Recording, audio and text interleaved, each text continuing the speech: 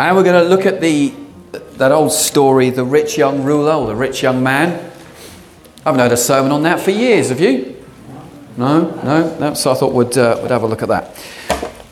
So Mark chapter 10, and from verse 17 onwards, I'll just read a bit of this. And it says, "And he," that's Jesus, "was setting out on his journey, and a man ran up and knelt before him and asked, 'Good teacher, what must I do to inherit eternal life?'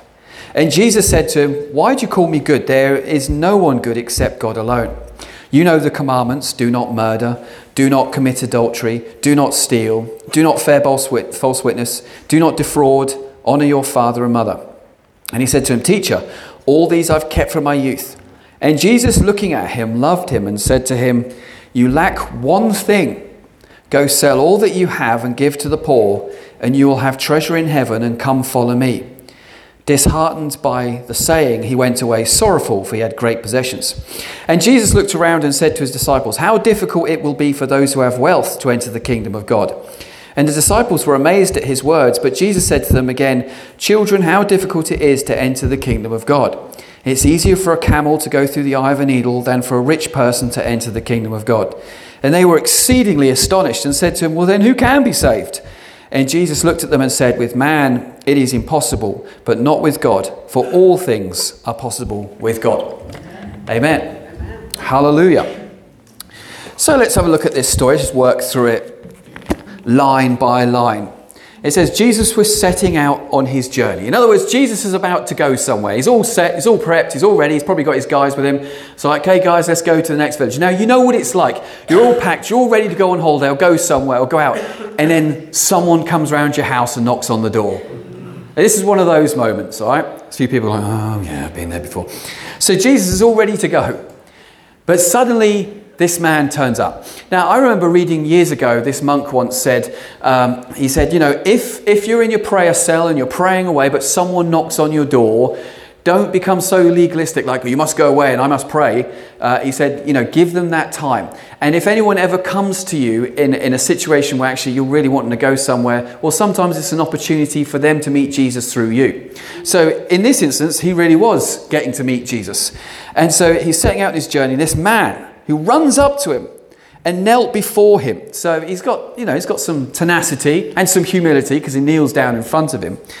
So have you ever had that? Those really keen, enthusiastic people that come running up to you. I remember years when I was a guitar teacher, and guitaring, if you're a guitar teacher, the first thing you have to deal with is ego.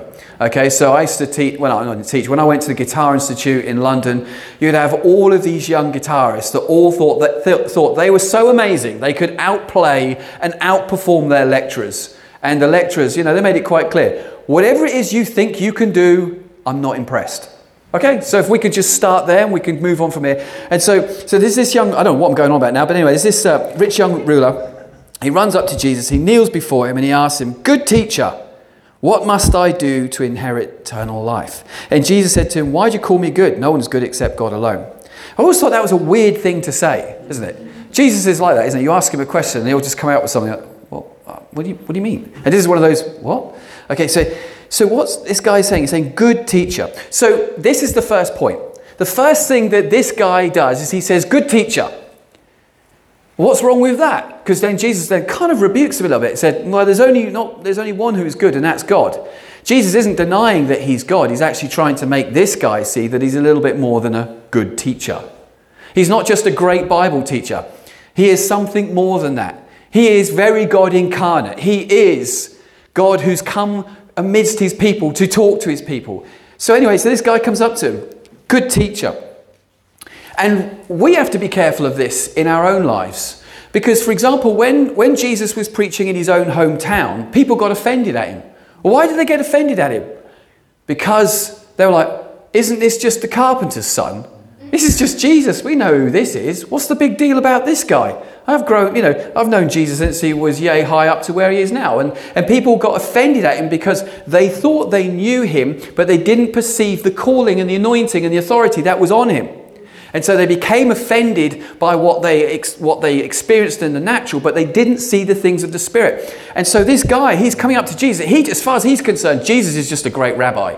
But he's failing to see exactly what and who is stood before him, and the anointing and the power that Jesus represents. He failed to see it. Hence why Jesus is kind of gently but surely correcting him and chiding him a little bit. Why do you call me good? No one is good except God alone. Yeah? And then this is where it gets good. No one is good except God alone. He says, you know the commandments. Now, what I love about this verse, and this is something we can get ourselves caught up into. He says, good teacher, what must I do? What must I do to inherit eternal life?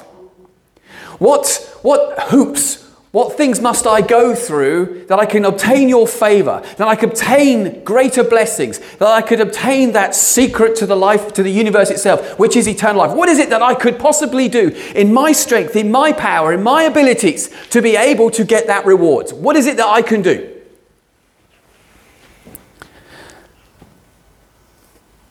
What is it that I must do to inherit eternal life? Now, in first century Judaism, there was a problem that you don't get in modern day Judaism. So if you talk to a Jew and you showed them the book of Romans and all that kind of, he wouldn't understand what Paul is going on about. What's this stuff about faith and works and you get saved through observing Torah? We don't believe that, because modern day Judaism doesn't believe that. But first century Judaism did. Why? Because there were two rabbinical major teachers at that time. There was the rabbinical school of Hillel and the rabbinical school of Shammai. The rabbinical school of Shammai were the leading rabbinical authority in first century Israel. These were the serious, hardcore, hardline, absolute, doctrinal, black and white legalists. That even if you prayed on Shabbat, again, beyond the prayers that were prescribed to you, it was a work, and thus you had broken Shabbat. That's how hardcore these guys were. That's why they were like, man, you can heal any day of the week you like, but you will not do it on the Sabbath. That was the people that Jesus had to contend with. Those were the people that he kind of got really angry at. You Pharisees, you hypocrites, you brood of vipers, because they just didn't understand the heart or the spirit of the law. It was all about the letter of the law for them. And they taught that if you went through all of these processes and you followed the law meticulously, then maybe, just maybe in the resurrection, you could be raised to the life of the just. Just maybe. A works-based salvation.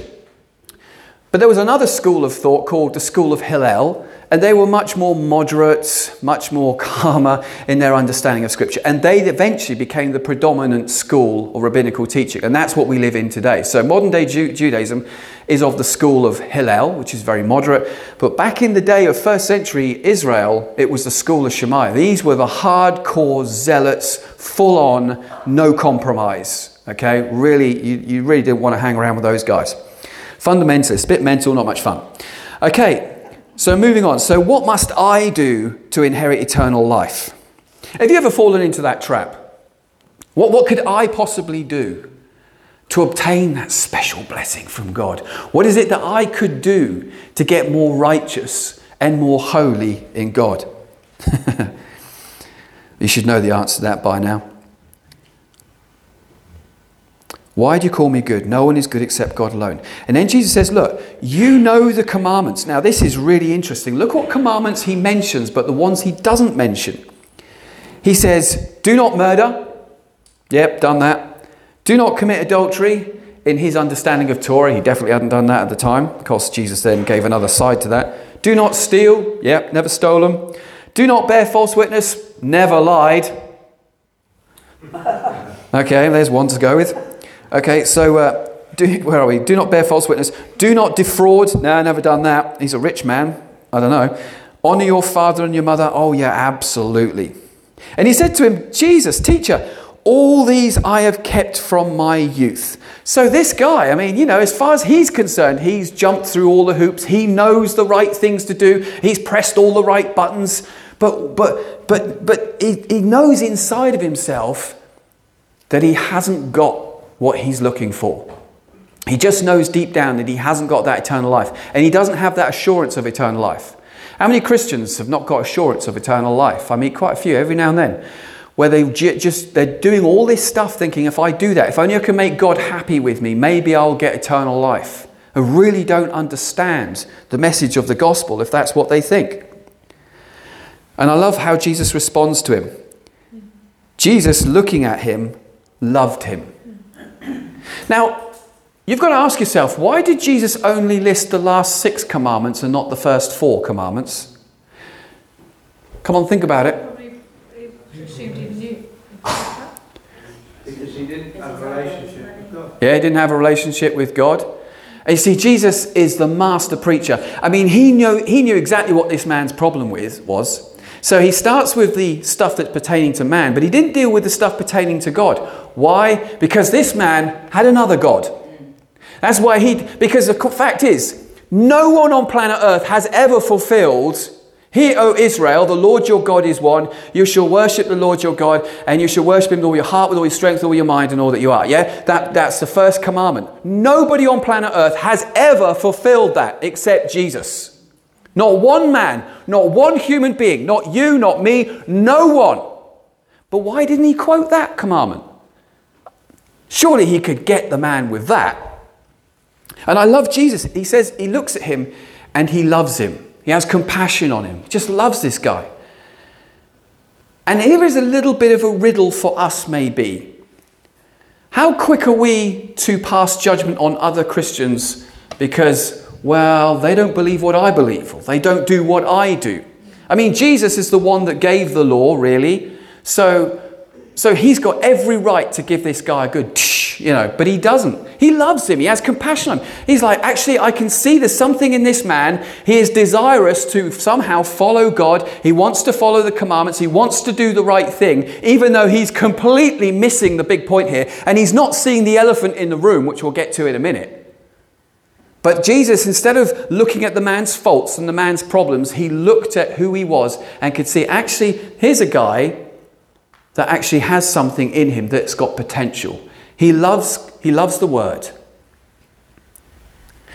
But one of the things that we need to be careful of, and I see this a lot in various different factions of Christianity, and I'm not going to mention different ones, because I will mention this one in case everyone thinks I'm talking about something else. But for example, in the extreme end of the Reformed movement, so I'm talking what I call hyper-Protestantism, the hyper-Reformed, so this real strong Calvinist, there's a joke amongst, that we say of them, which says it's God the Father, God the Son, and God the Holy Bible.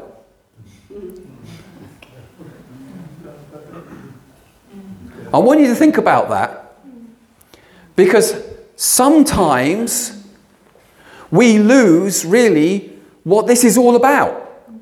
We become so focused on all these external things, but we don't become focused on the internal things, which is the rich young ruler's problem. He was obedient to all the 6 commandments, but he wasn't realizing that he wasn't fulfilling the first 4 commandments, which is to do with covenant relationship with God. He wasn't getting it. Because you see, if you don't obey the first commandment, you have broken every commandment. And as Paul says in Galatians, if you break one commandment in the Torah, you have broken all of it. Every single part of it.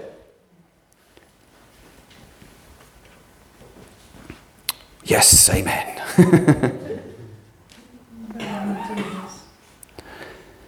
And Jesus looked at him and loved him and said, "Man, you only lack one thing." Now, this is what I love about Jesus. He knows there's an elephant in the room. The other guy doesn't, and now he's now going to make him see it. This is what I love about really godly men and women. They don't mess about with you. They get straight to the point. I remember years ago I had to go and see this guy, and he's kind of like an apostle and a church planter and stuff. And I went there to get some counsel from him. But, I was a bit younger. I was a bit like, yeah, look at me, check me out, right? And I was going in there and I had my pastor's coat on with those things on the elbows and stuff. I dressed the part, I was the man. And I went in there. And he asked me a few direct questions, and I knew within 2 minutes that he had me worked out. And I knew that I couldn't pull the wool over this guy. He saw right through me, and he saw right to the heart of who I was. And this is exactly what Jesus is like. This is exactly why the church needs like fathers and spiritual mothers as well. People that can just look at you and go, yeah, that's a load of rubbish, mate. This is really where it's at. Yeah? Last night, please forgive me, but I was watching the Top Gun Maverick film, and you've got all these young Top Guns, like they're probably in their 20s, that they all think they're the best of the best, you know, all bullshit and arrogant, and yeah, I'm the best of the best, I'm the best of the best. And of course, then you've got this old guy, aka Tom Cruise, who really knows a thing or two, but they're looking at him like, oh, well, you're just some old guy, you know, you're a relic, you're a dinosaur. Until he goes and shows them that what they said was impossible could not only be done, but could be done in a quicker time than they planned to do it. And then it was like, whoa. And we need people like that. We need people in our lives that are actually way ahead of us. Way ahead of us. So that they can speak into our lives and actually say, you know what? This is your problem. Who wants to be told what your problem is? Yeah, good. Most of you. Because I tell you what, it's great. I mean, first of all, that's what marriage is for. Amen? But secondly, if you're still not listening, it's good to have some wise counsel, wise mentors that can just look at you and go, actually, this is your problem. These are people that are spiritually mature. So if I want to go and learn about prayer, I'm not going to ask Aunt Flo down the road, who's only prays for 5 minutes a day and reads her every day with Jesus. Bless her that she does that. But if I want to learn about prayer, I'm going to go to a spiritual master on that. I know that sounds a weird thing to say in church, but I would go to someone who really knows what they're talking about. I would go for the best of the best. Because if I want to learn, I want to learn from the best. You know, those pilots in that film, they wanted to learn from the best. They got the best of the best. Amen?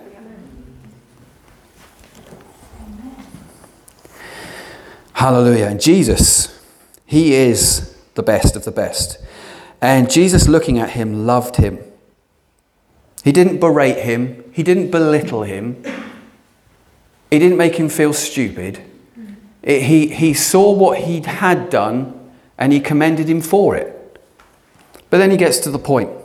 You lack one thing. Oh, good. Wonder what that is. Okay, now let's deal with the elephant in the room, shall we? The reason why I didn't mention those first 4 commandments is because you're in love with something else. And it's not God, it's money. So the first thing that God says, or Jesus says to him is, get rid of that money. All of it. Sell all of it. Absolutely every penny of it. Give it away. And you might think, well, is this a salvation by works? I must get rid of all my money before I get saved? Because that's not what Jesus says. He says, get rid of all that and then follow me. In other words, deal with the rubbish in your life. Deal with that idol. Get it out. And then you're in a place where you can follow me because you haven't got your life cluttered up with that huge big elephant stood in the room. And then, maybe then from loving me, you will obey my commandments. And then from loving me, maybe we could focus on the first 4 commandments of the 10 commandments. Amen?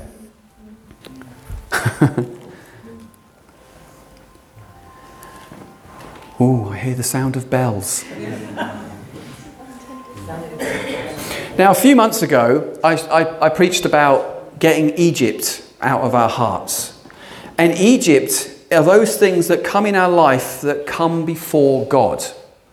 And sometimes it can be the slightest of things. I mean, the littlest of things.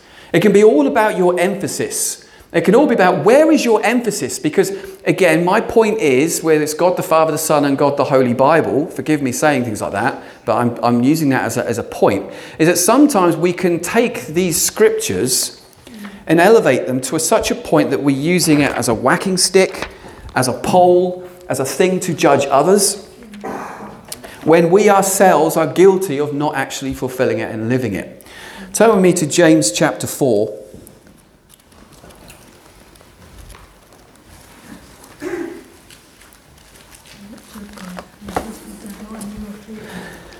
And this is from verse 11. Because you see, when Jesus dealt with this guy, he didn't say to him, well, you know, you should be doing this. You should be doing that. He saw where this man was coming from and he loved him. And then he dealt with him in a very, very matter-of-fact way that didn't make the man feel condemned or judged or belittled. It just showed him some of the things that he had to sort out. Do not speak evil against one another, brothers. The one who speaks against a brother or judges his brother speaks evil against the Torah and judges the Torah. But if you judge the Torah, you're not a doer of the Torah, but a judge. There is only one Torah giver and judge, he who is able to save and destroy. But who are you to judge your neighbour? Now, I'm not talking about weightier matters like, someone's kind of obviously living in sin or something like that, something that has to be addressed amongst your brothers. I'm talking when we're just looking at other Christians and saying, well, they just don't do what I do. They're not as good as me because they don't do the things that I do. So if I don't know, if I was hardcore Anglican, it would be like, well, and Catholic, I'd be like, well, I only eat fish on Fridays. And I fast on Fridays, okay? And you don't eat fish on Fridays. You're a bunch of meat eaters and bacon eaters, right? So I eat fish on Fridays, and because I fast on a Friday, therefore I'm more holier than you, right? No. And I could just go on and on and on and on with it. Because these are just like traditions of men, and even traditions of the Word of God. We say, well, isn't all the traditions of men bad? Don't they make the Word of God of no effect? No. Traditions of men is not bad.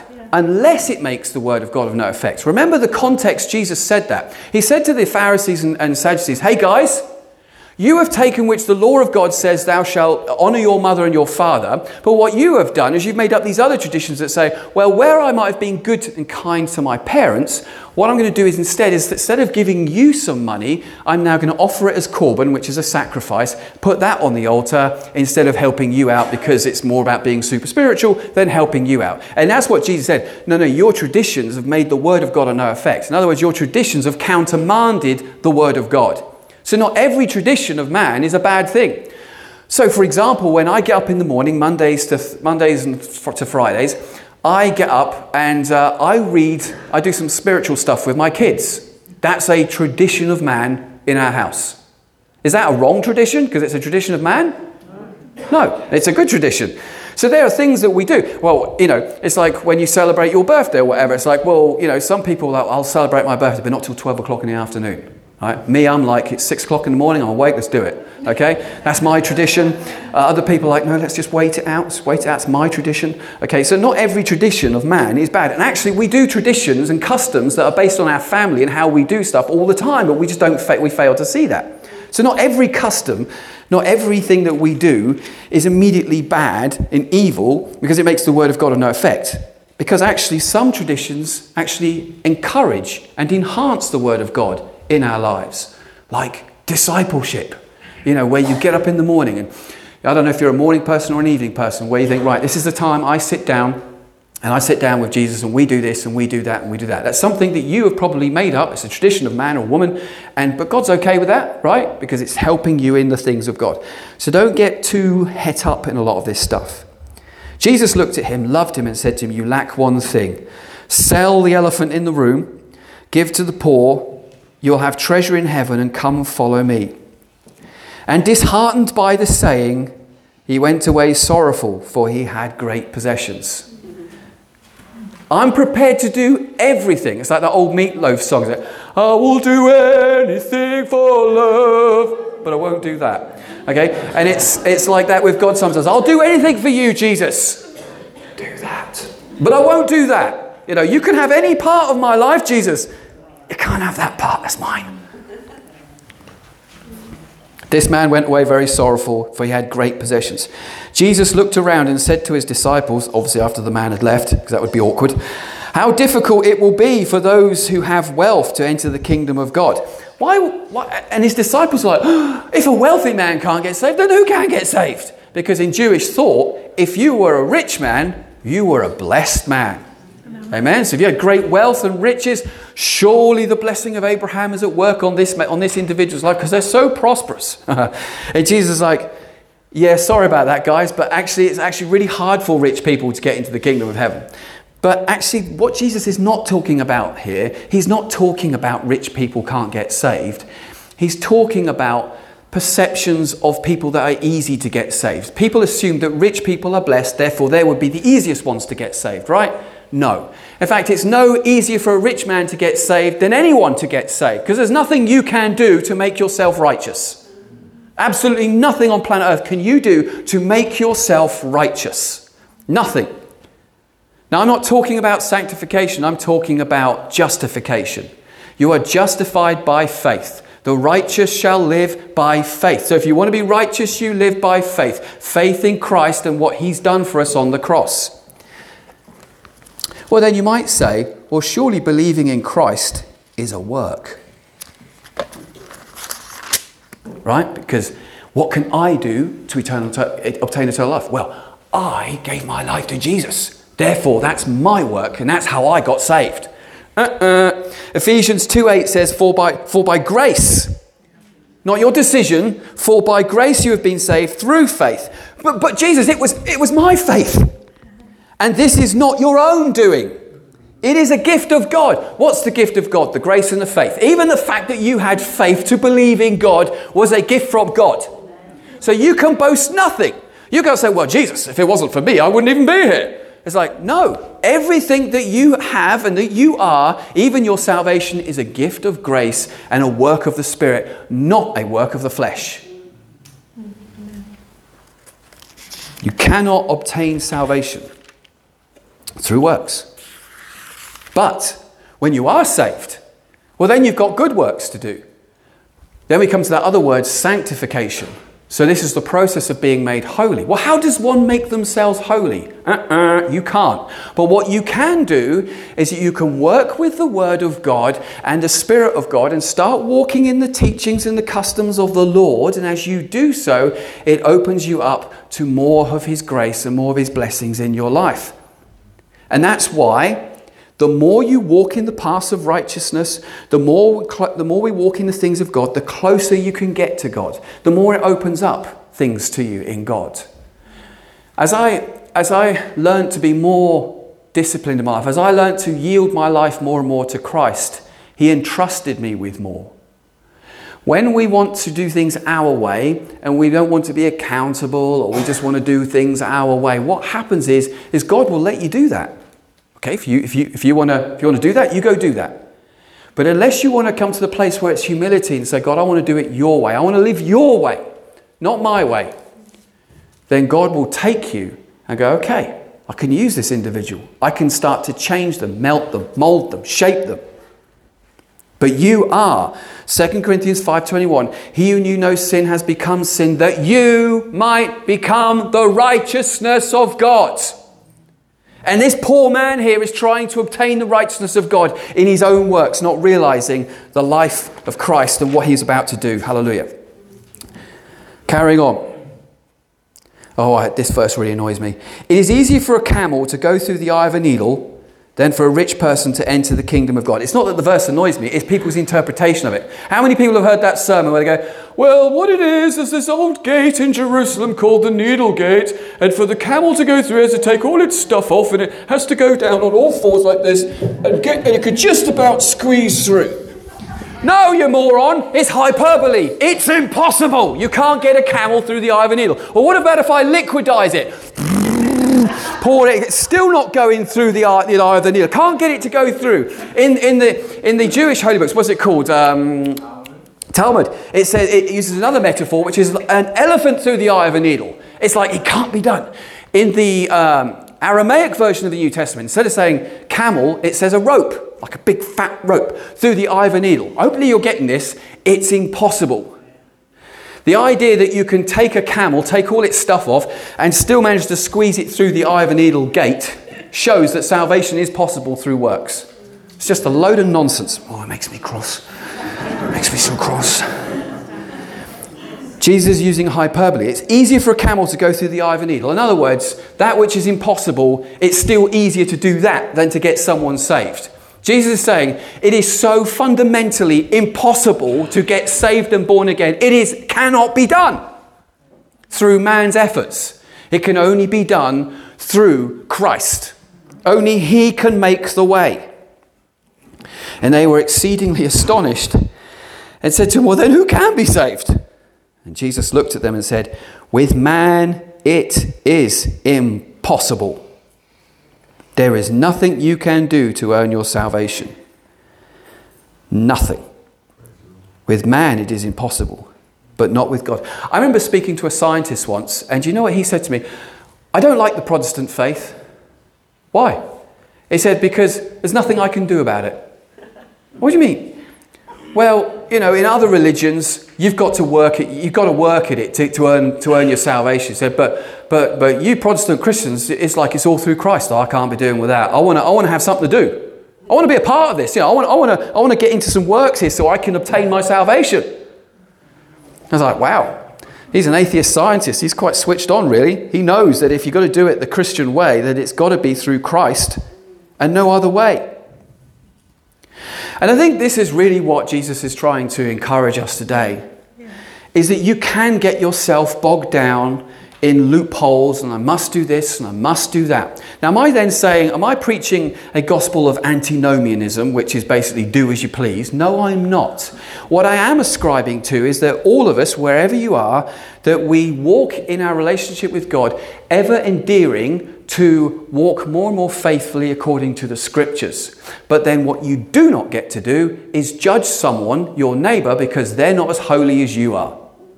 Because let me tell you, no one in this room, no one on this planet has ever fulfilled the first commandment. No one. And Galatians says, if you've broken one commandment, you've broken them all. That's not to say, well, why even bother then? That's not how we live. We live ever pursuing our God, ever pursuing. Jesus says, if you love me, you will obey me. That should be the call and the heart of every Christian. I want to walk closer to my God. I want to be a holy person for my Lord and my Saviour. I want to walk a sanctified life. That's a set-apart life for my God and for my Saviour. But what I can't do is, she doesn't do this. She eats meat on Fridays. She's a pagan, right? That's not godly. That's not honouring. Jesus is the only one that can save every one of us in this room. And when we get to majoring on minors and making this a book that causes division, making this a book which we use to smack people around with, then we're in trouble. Do you know who Jesus used the book to smack people around with? Was it on the sinners? Was it on the publicans and the unbelievers? Did he ever use the scriptures like that? Bang, you don't do this, and bang, you don't do that. There's only two people he did it to. Satan and the Pharisees. Now these weren't just because they were good Pharisees of the order of Hillel, and they were nasty Pharisees of the order of Shammai. Those guys, they would tie you up in knots. Well, you must do this, and if you do that, you've got to go through this loop, and you must do this, and you must do that, and so you do all these things so you can get through. I remember being in a charismatic church once, and they had the same thing. How to get your breakthrough from God. Well, you must press into this, and then you must kind of go around this corner and do this, and believe this, and get some prophecies, and then do that. And once you've broken through into that, then you can break through. It's just this works-based breakthrough nonsense. That is not the way of the kingdom. The way of the kingdom is that it's for freedom that Christ has set us free. And we don't get to judge our brothers and sisters because they're not as holy as we are. The moment you've judged your brother and sister, you've broken the law and you have failed. Amen? It's God's kindness that leads to repentance. Remember, the only people that Jesus ever batted with the scriptures was the Pharisees and the devil. He never smacked around those weak in faith. He never smacked around those that were hanging in there by faith. He never smacked around those that were new to faith. He never smacked around anybody in that kind of way. It says doesn't it, Isaiah, a bruised reed he will not put, a smoking, smouldering wick he won't put out. He won't break a bruised reed. He was gentle with how he dealt with people. And if we start using the scriptures to bat people and to whip people, I don't think it honours God. And I don't think it's the way. I don't think it's the truth. I don't think it's the life. So I want to end with this, because then some people might say, well, what if someone's doing something really bad? Surely you have to make a judgment call on that. Yeah, Jesus says, if your brother is sinning, quite clearly, then go to him and speak to him. And if they don't listen to you, go and get a couple of others. Get a mob crowd. Go and get a couple of others. And then speak to him. And if you still don't listen, bring him to the elders of the church or what have you. Yeah, that is the biblical way of dealing with stuff. And then if they still won't listen, then they have to go, unfortunately. So we're not saying you can't judge people in the sense of, well, they're quite clear they are in serious error. And I'm not talking about error as in your interpretation of error according to your specific breed of Christianity. I'm talking about error as in set down by Scripture, like that's clearly not right, as in, you're in sexual immorality or you're doing something like this, what I'd call more hard sin. But when it comes to we don't do this or you're not doing that or I like to eat meat on a Friday or I don't like to eat, these things are superfluous. And we don't get to judge other Christians about that, because the Bible says, work out your own salvation with fear and trembling. Hallelujah. Lord Jesus, I pray, Lord God, you help us. It's such a hard walk to live sometimes, Lord. It's so easy to judge our brothers and sisters. And Lord, I'm sorry where I've done it. And Lord God, I pray you just forgive us. And I pray that as we walk into 2023, Lord God, that although we may be passionate about our part of the Christian faith, we may be passionate about whatever side, whatever tribe that we're in within Christendom, Lord God. I pray, Father, always help us to keep our focus in the right place. It's all about you, Jesus. It's all about you, Lord God. And Lord, that you've obtained for us this beautiful righteousness, Lord Jesus, that we cannot earn for ourselves, Lord God. But Lord, I pray that, Lord, help us in our daily walk to walk your paths of righteousness. Help us in our life, Lord God, to walk ever clearer to you, ever nearer to you, Lord Jesus. Lord, we desire you. We love you so much, Lord Jesus. And Lord, we just want to grow closer and closer and closer to you each day. And Lord, I pray through the power of your Spirit, train us, disciple us, Lord God, and make us into children of God that go from one degree of glory to another. Amen. Amen.